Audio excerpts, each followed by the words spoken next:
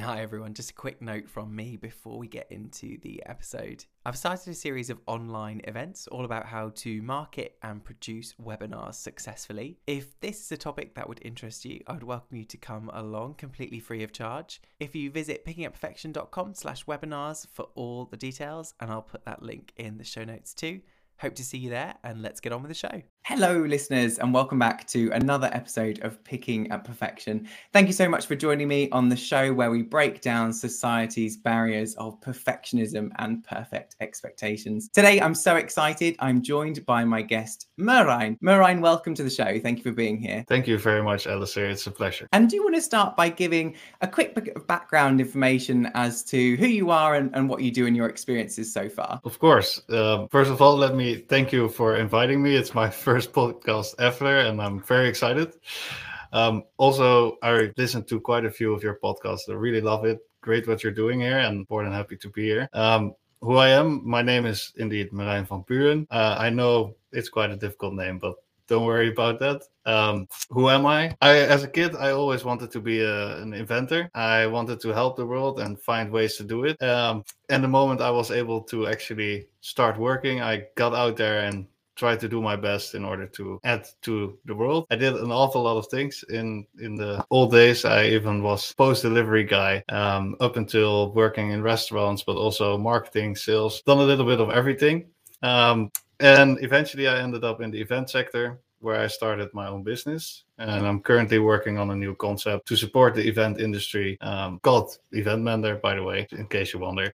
So I'm finally doing what I wanted to do, building things and helping people in an industry. Awesome. Thank you for that great intro. And it's interesting actually, because obviously before we just hit record, we were talking about motive and getting things out of different situations, and this podcast, of course, in particular.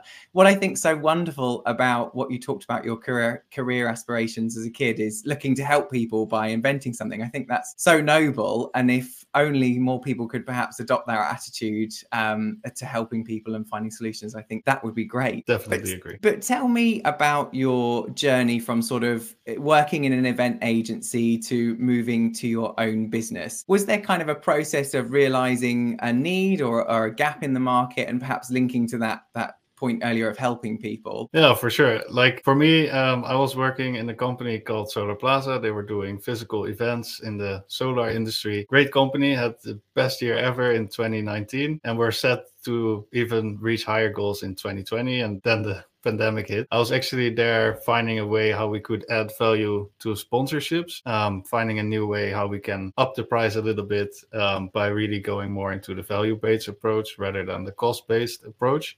And by the time the pandemic hit, there was pretty much no one within the company that realized what we could do different. The only pretty much first solution they came up with was postpone. But the most important event of the year was heading, and there was quite a lot of sponsor value involved in that project, as you can imagine.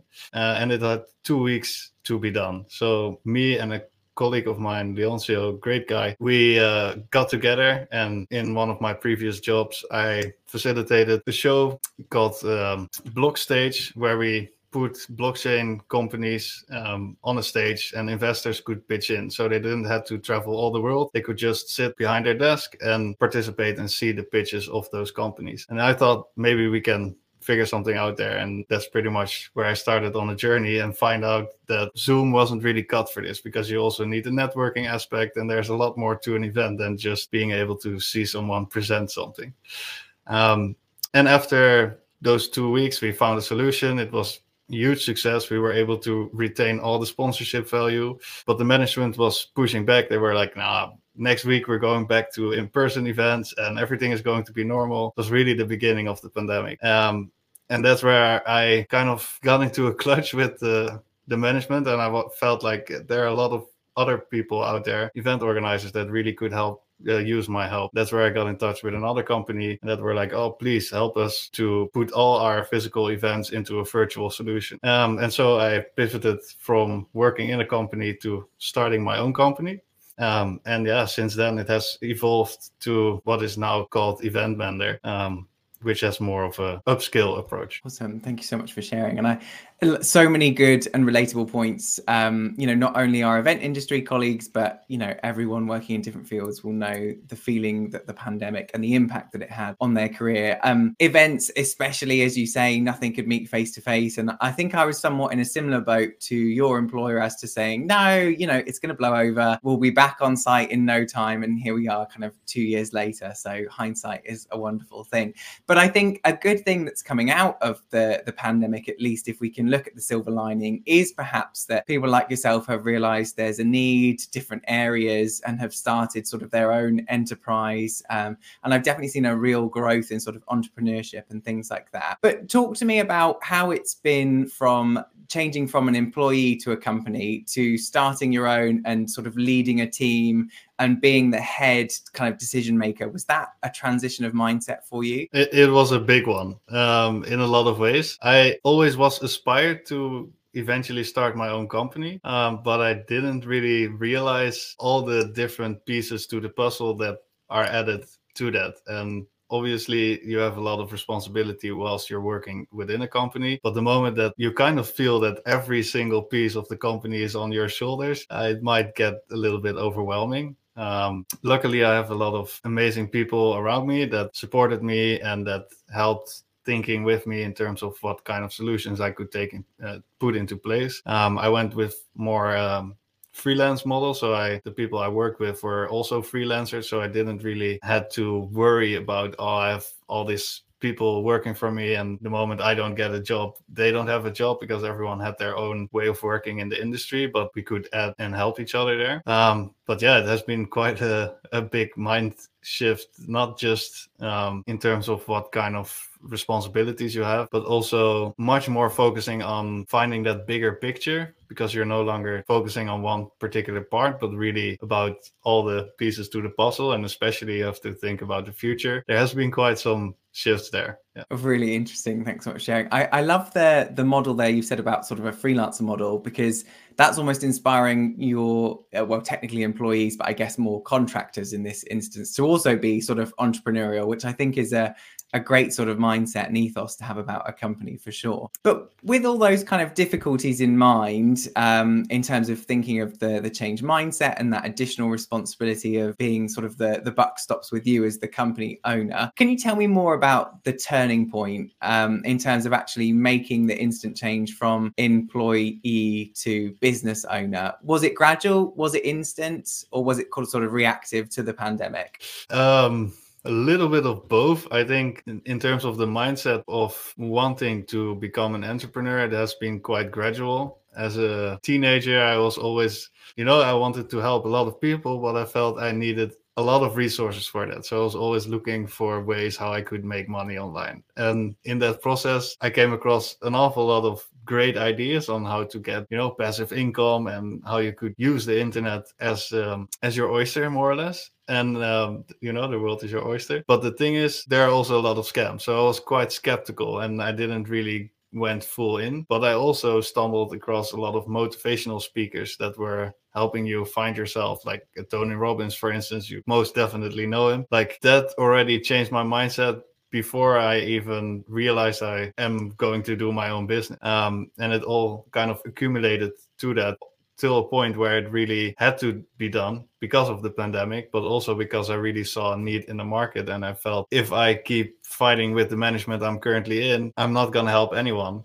And the moment I decide to take that leap of faith, or however you want to refer to it, then I might be able to help a lot more people than just trying to convince someone who doesn't want to be convinced. And that's pretty much where the shift happened. And the moment I made that realization, it was very quick. Like 2 weeks later, I was registered in the Chamber of Commerce and I had my own business, and I had my first client right away, because obviously there was quite some demand at that point, because no one knew what was going on. And I was very happy and lucky also that I was able to do an event so early in the pandemic, because that kind of automatically made you the know-it-all of virtual events, because you were the first one to do it. And didn't mean I knew everything. I have learned an awful lot in those 2 years, the past 2 years, just by doing it, but also knowing that you at least know a little bit more than that other person, and you can help each other figuring it out how you can take that to the next next step, next level. And in that sense, it was quite gradually, but the moment I shifted, it was very quickly, and it was really due to the pandemic emerging. Amazing. I think you used the phrase leap of faith there. I think that's totally apt. And yeah, it was, it's a huge leap, but clearly it's paid off. And I think it's obviously a combination of sort of enthusiasm and mindset that you've perhaps already had through sort of being finding those sources of inspiration with those speakers, but also drive as well. Saying 2 weeks in that you're already working on your first event and registered is incredibly impressive. And I think that perhaps a lot of people out there don't know where to start. Perhaps they've got an idea and they don't know how to go about it. What would your kind of advice be for anyone listening to this thinking, oh, I really want to start something, but I don't know what my next step should be? Don't overthink it and just do it. Like, taking action is the most important thing. And I learned that again and again. Also with this new concept, I've been postponing it a long time because I was like, I don't feel like it's really the best fit. And how do I know for sure that it's actually valid within this industry and people want to use this? And that's also good because it's always good to get some extra research in and make sure that there's actually a need for what you're putting out there. But the best way how you figure that out is by just doing it and pivoting as you go. It doesn't mean that the idea you have should be the final idea. It can always change. But if you don't put yourself out there, you will never be able to validate it. It will, like the more you postpone it, eventually you won't do it. And that's something you will regret pretty much the rest of your life. At least that's what I've been told by all those motivational speakers. And that's also what motivated me to just do it. And worst case, doesn't work and no one is waiting for you and you pivoted a billion times, you can always take a step back or even get back to the industry you were working in and find a different way. But at least you tried. And I think that's something that a lot of people should do. Just try it, put it out there, and you will find that a lot more people are supportive of it, but also that you will be more successful than you think you will be just by taking that step. I love that. Thank you so much for sharing. I think I'm a huge advocate of acknowledging that everything is a journey. I think maybe, like you say, people overthink it and get to the point where they want to launch and they think they have to have 100% polished idea. And I think it can still be a concept at that stage and can still develop. And there's great advice as well from the founder of Not on the High Street. I don't know if you're familiar with that brand. It's quite a big brand in the UK. Her name is Holly, and she holds sort of events and maybe some coaching inspiration sessions. And she always says on her podcast that people come up to her and say, oh, I really want to start a business, but I don't know how to get off the ground. And she always says that she turns around and shakes their hand and says, congratulations, you've just started your business, because people are waiting for someone to give them the thumbs up and go ahead. And I think some of those people have probably gone on to be successful as well. So I really like her sort of inspirational level of things on that. Very true. Very true. So obviously today we're talking quite in depth about events. So I want to move to talking maybe more to the technicalities of virtual events. So, even people outside of the industry will of course be aware that that face-to-face events have not really been happening since the pandemic started, or at least not in their full scale. What's your kind of personal feelings? Do you think that virtual events are a good replication for in-person events? A real one-on-one replication, no. But I think they are becoming more and more an essential add-on to what is going to be the new type of in-person event.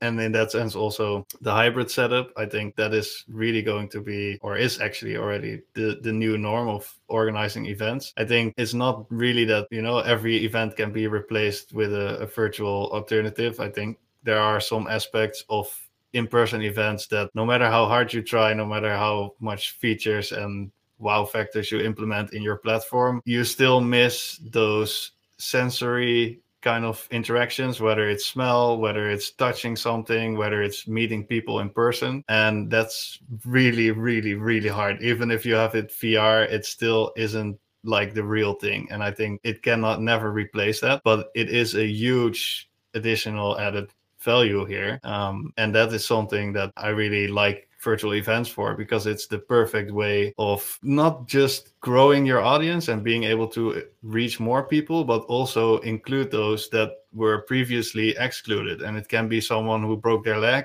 who is not able to come there, or it is someone who's really shy, very introvert, and who doesn't like to be in, 10,000 people in an in-person event, but is still very interested in the content that's being shared. And that's something that I think is really essential to make sure that your event is inclusive as possible.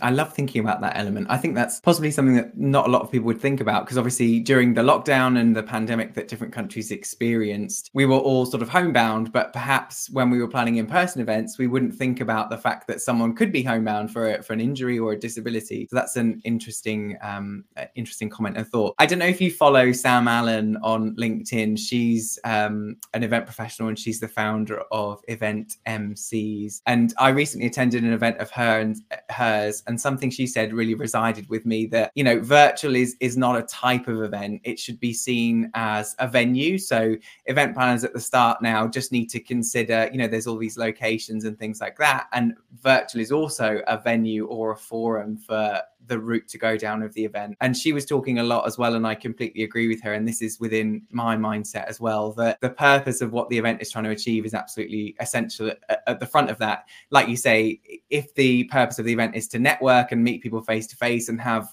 catch-ups over coffee, that's never truly really going to be replicated over a virtual kind of setting, whereas things like presentations and keynotes and other sort of features like that can be delivered successfully. So I think it's about, rather than seeing things as virtual, hybrid, or in person, it's going back to purpose kind of led events as to what is the end result and thinking about that. Very true. I can only attest to that. I had a very interesting conversation with actually a Dutch event professional, Nathan Biersma, and he also mentioned that the change we will most likely see is the fact that we realize that indeed you can provide content in a very good way online, and therefore there's no need to have presentations that take hours of your time and you almost fall asleep.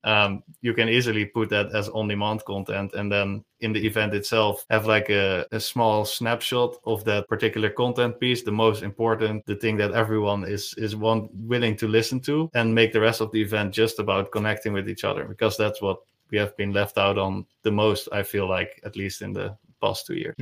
Absolutely. And for me, certainly as well, sort of going to the face-to-face events, or the few face-to-face events that I have, there's certainly a shift in that mindset. And I think that almost there's an overemphasis perhaps. So the face-to-face event I went to, there was sort of an overemphasis on networking, almost making up for the 2 years that we'd had without speaking to people face to face. But I think that will level out eventually. And then that's probably skewing the purpose ever so slightly at the moment, based on the fact that we're all craving a bit of human connection, perhaps, and some, coffee breaks. Very true. Very true. So obviously part of your business model is comparing different platforms for virtual events and making sure making sure the purpose of the platform is suited to the event and the different features that you need. I mean, based on our conversations prior, I think I know the answer to this already, but is there like a perfect solution? Is there a one-stop shop, or what do you think on that kind of side of things in the technical aspect of the platform? There are more and more one-stop shops emerging, especially because they just buy up any feature that is available out there.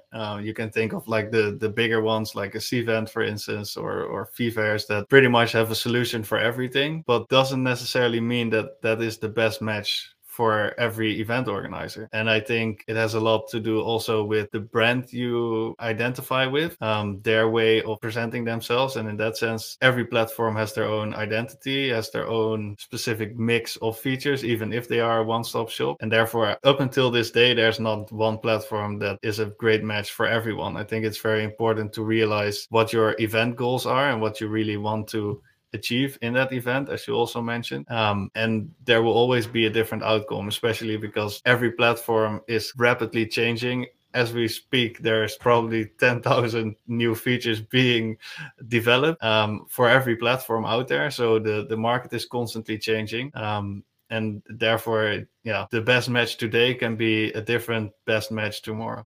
Definitely. It's definitely, well, people are picking up on the need. It's a hugely growing market. I think I read somewhere that virtual events have, grown by 400% or something crazy like that, which to say it out loud sounds sort of crazy, but I guess looking back on the need and demand, it makes more sense. But I'm sort of seeing you as almost like a venue sourcing agency, but for, virtual venues, knowing the pros and the cons of each and making an attuned fit. Is that kind of a good comparison, do you think? I think that's a very good comparison, actually. It's pretty much what we do.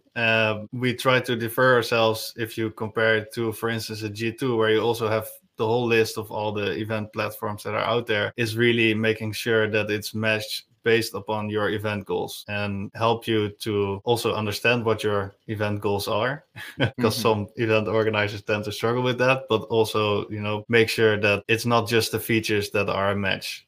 It's the whole feeling of that platform that matches your brand identity, that matches your event goals. And in that sense, we take it one step further and try to help people find that best match. No, and I think what sort of a thought that struck me while you were talking there as well, this is a really sort of important conversation to have at the very, very start, because I guess once you model your event and, contract a platform, if you then decide your agenda doesn't really suit those features or you need an additional feature, then it's sort of no going back unless you want to delete all the attendees and make them re-register, which I'm sure you probably wouldn't. Very true, very true. And you mentioned earlier about virtual reality as well. I just want to touch on this sort of briefly. Is there any sort of virtual reality solutions included in sort of your comparisons and your offerings at the moment? At the moment, we have it's called the MR solution, if I'm correct. So it's not really putting the glasses on your head and being all immersed in the 3D space, but it does provide you with 3D avatars so you can walk around. It's more like a Sims game. You could see it like that. I think there is definitely a place for those kind of platforms, and especially with everyone talking about the most common buzzword at the moment, which is the metaverse. I think there is a place for that, but as I see it right now, there's a lot of complications. For one, not everyone has a Oculus Rift nearby. Second thing, do you really want to have something over your head for a longer period of time? And as I also mentioned previously, even if you can mimic exactly every single detail and it's in super high quality, it's still not the same as holding a product. If you talk, for instance, about exhibitions, I think it's a tricky one. I think there is a place for it, and it's very fun to do it once because it's a little bit different and you can make your own avatar, and in that sense make it more interactive, but it also tends to lose its new kind of feeling very quickly, and then you're like, oh, it's pretty much like any other 2D event out there, but with a little bit of a different way of graphical engagement. Got it. Interesting. I've not, well, I don't have the headset to start with, so I guess that probably limits me attending. I guess it is something that I would like to do. I'm kind of with you. I'm interested to see how it develops. Certainly the events that I manage and produce in my sort of career and job role at the moment, I can't personally see a place for it. I think that they would always want to have the either set of virtual, hybrid, or in person, because for me, virtual reality, it maybe blurs the lines a little bit too closely. Perhaps, trying to replicate real life with, virtual reality, whereas there's always sort of the realization of a virtual event, the fact that it is taking place on a screen. That for me is a good barrier to know that, it's happening on my screen, whereas there's almost a line that's crossed personally for me with virtual reality. But that's not to say I would rule it out. I'm sort of intrigued but scared at the same time. I can imagine. And we talked a little bit about the perfect sort of platform there, drop the P word. Throughout this sort of process of all of the pivoting that you've done from in-person events and going from an agency to owning your own business, I can only imagine that you have an interesting relationship with Perfect. Has there been any times where a sort of perfect expectation has held you back, or you've overcome that to sort of plow on with the cause and the greater good that you're working on? I have a complicated relationship with perfect. In a lot of ways, it helps me because I'm 100% a perfectionist. A lot of people also called me out for that. As in, I like it when something is perfect. I'm kind of in the autism spectrum there, where I'm like, I need it to be exactly perfect and every detail worked out. But yes, it has held me back in a lot of ways, because then I'm like, yeah, it's not perfect enough, so we cannot release it and we cannot show it to people. And over the past 2 years, at least, I've learned an awful lot about that, and to let that go up until a certain point where you still strive to perfectionism or to the perfect solution. But I think you also mentioned it in one of your previous podcasts. It's a lot more about the journey towards getting something that's perfect. And even if it is perfect, it doesn't, then it kind of stops, because then, oh, it's perfect. So like, in order to keep moving and to keep growing, you have to always strive for perfectionism, but not let it hold you back, as in, oh, it's not perfect yet, so I cannot do it. That's also how we currently try to make clickable prototypes and like very basic prototypes with just the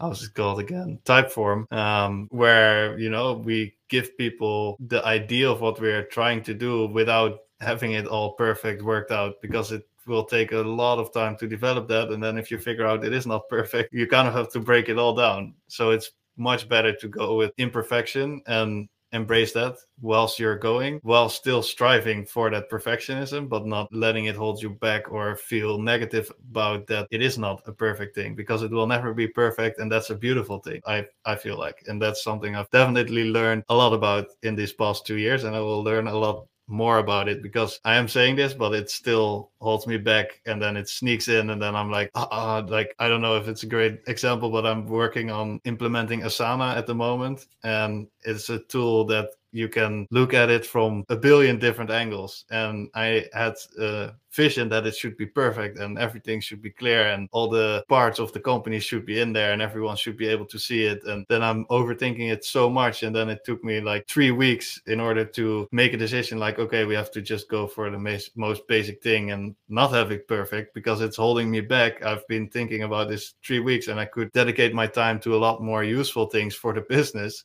It sneaks in every now and then, but I'm getting more and more aware as we go. Thank you for sharing. I think we sound very similar. What you've described is very much similar to how I feel as well. And it's so fun. I was laughing along with you saying there about implementing Asana and making it perfect, and it's almost counterproductive, because Asana is supposed to make you productive, but trying to perfect it. But I've been there the same with systems, and I think that our event industry colleagues will probably relate, because I think perfectionism is rife in the events industry. Certainly, I think it's definitely important, as you say, to acknowledge that it's a journey, and it's not going to be something that you can eliminate. I think it's a balance of having, like you say, striving perfection, but also making sure that things are workable and almost a work in progress. I was actually speaking to a colleague the other day, and I think part of the almost simplicity, or looking for a better word other than beauty, but when we pivoted from that sort of week or so, pivoting from in-person events and converting everything to virtual, there was almost a real luxury of we had done virtual events before, but it was nothing we'd done on that kind of scale. Like you say, new platforms available. We were actually in the process of transitioning to a better system. There was almost kind of beauty of being able to hold your hands up and go, well, what's going to happen is going to happen, because there's no alternative. Whatever happens on the virtual event, be it perfect or be it not, it's a replacement for the in-person event, which has of course been cancelled. And I think that is probably that time, that month or 2 months so process of converting is probably when I have learned as much as I ever have perhaps in my career, because there was this just test it and see if it breaks and see what happens kind of mindset, because everyone was in the same boat of, this has been thrown upon us, and almost like using it maybe as a little bit of an excuse to try and break things and to push the limits of what we could do without fear of it not being perfect, because it was always going to be better than not having the meeting anyway. I can definitely relate to that. Yes, indeed. using it more as an excuse, but it was a good excuse. And that indeed helped us to move even further and also push those platforms to get to that next level and push ourselves to that next level, because you had to find a way to make it work, good or bad.